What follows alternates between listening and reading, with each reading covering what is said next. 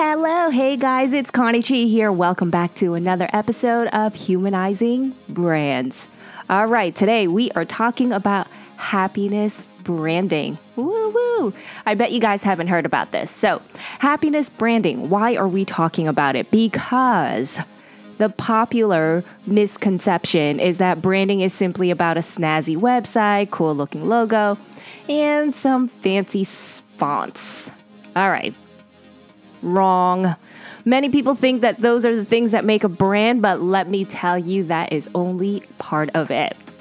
When people say branding, it's an entire concept that not only includes your websites, it includes your logos, your colors, and all that.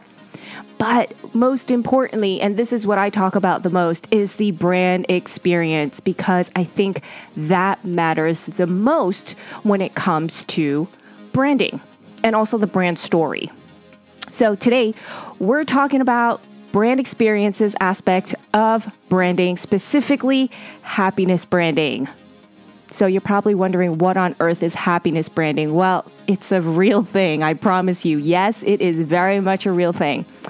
And the fact that it exists is because that when we help our customers achieve happiness, we tend to retain our customers. I mean, come on. Who out there doesn't want to get new customers and retain the ones that they already have, right? Okay, so guys, stay tuned. You don't want to miss this episode. That's about happiness branding and how you can recreate that in your brand.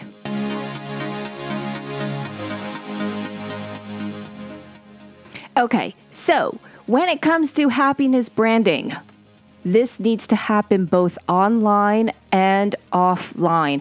And it starts at the precise moment where you first meet your customer. What does that mean? It means that if you meet your customer, let's say on an email, on a YouTube video, on an Instagram post, your happiness branding needs to start there. And you keep building. And this goes all the way to the end of post-sale customer support. So it doesn't just start where you meet, but it also has to end where the whole journey ends, right? So that's something that's really important that you want to keep in mind when you're recreating happiness. And here's the reality of it. The reason why brands need to create an all-encompassing approach when it comes to branding is because you want to maintain that consistent messaging.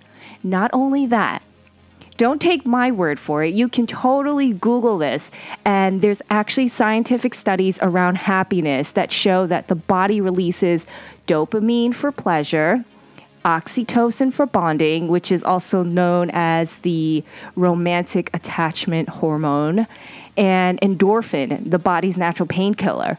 Now, with all these natural chemicals flowing at once through the body, it's no wonder that so many of us seem to be on this unending quest for happiness, right? You go anywhere in the world, everyone's trying to get happy.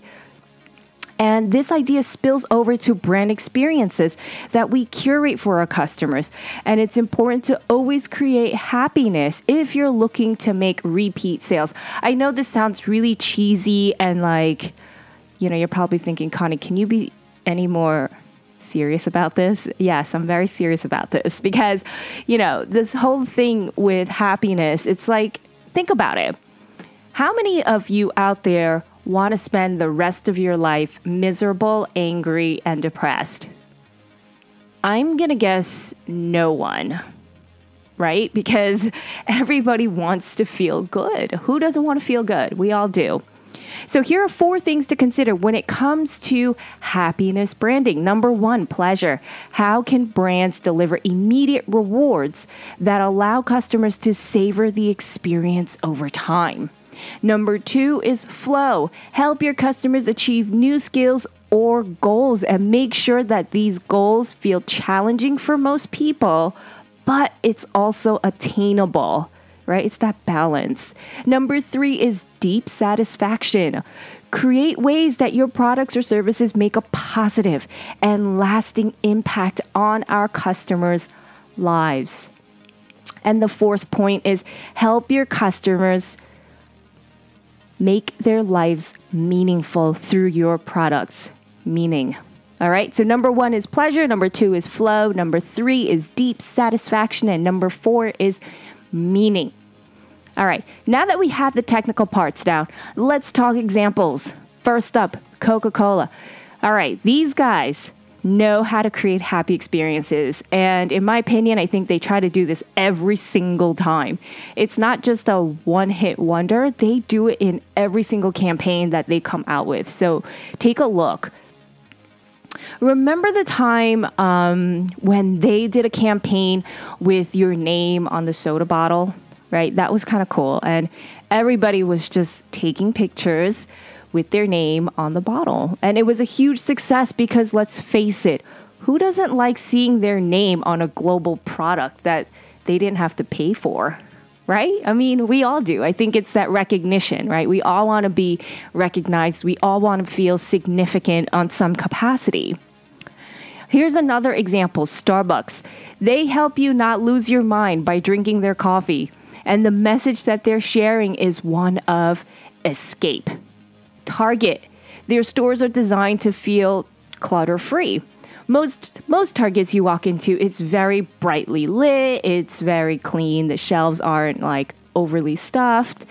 And somehow clutter-free is also a way that many of us feel happy, especially for us women. And hence, that's why Target is predominantly clutter-free, because they're targeting mostly women, because we women do most of the shopping. All right, next, Zappos. Free shipping, tons of shoe choices, and their CEO is a true advocate for making the customer happy. So it's no wonder that their experience is a happy one. So happiness branding isn't just some fun hippie term. It's something that brands need to really live by. And if you take a look at the brands that have gained massive success across industries from beauty to even life coaches, you'll see that the one thing they have in common is that they bring on the joy, and it's authentic happiness. So my question to you is, how will your brand show up when it comes to your next happiness experience? What do you guys think? I want you to drop me a comment. You know how to tweet me, right? Just in case, for those of you who are just joining me, you can tweet me at Connie, CONNIE _ CHI, _. I want to hear your comments. Just kind of curious to see what you guys think about happiness branding. Okay, well, thank you for tuning into today's episode, which, by the way, is sponsored by The Chi Group, an award-winning marketing and branding agency humanizing lifestyle brands. What's super cool about them is that they work with lifestyle brands to create really unique experiences and marketing strategies that are just simply outside the box. So you can check them out at their website, The Chi Group, TheChigroup.co, or you can follow them on social media at The Chi Group. And lastly, guys, I would love to know if this content is helping you, if you find it valuable, if you want to hear about other things. Are there other things that you wish I talked about? Make sure you drop me a comment in the review section. I do read all of them. And let me know. I want to know if this material is helping you, making differences, moving your world, or just doesn't resonate with you. And that's all okay. All right, bye for now, and I'll see you in the next episode.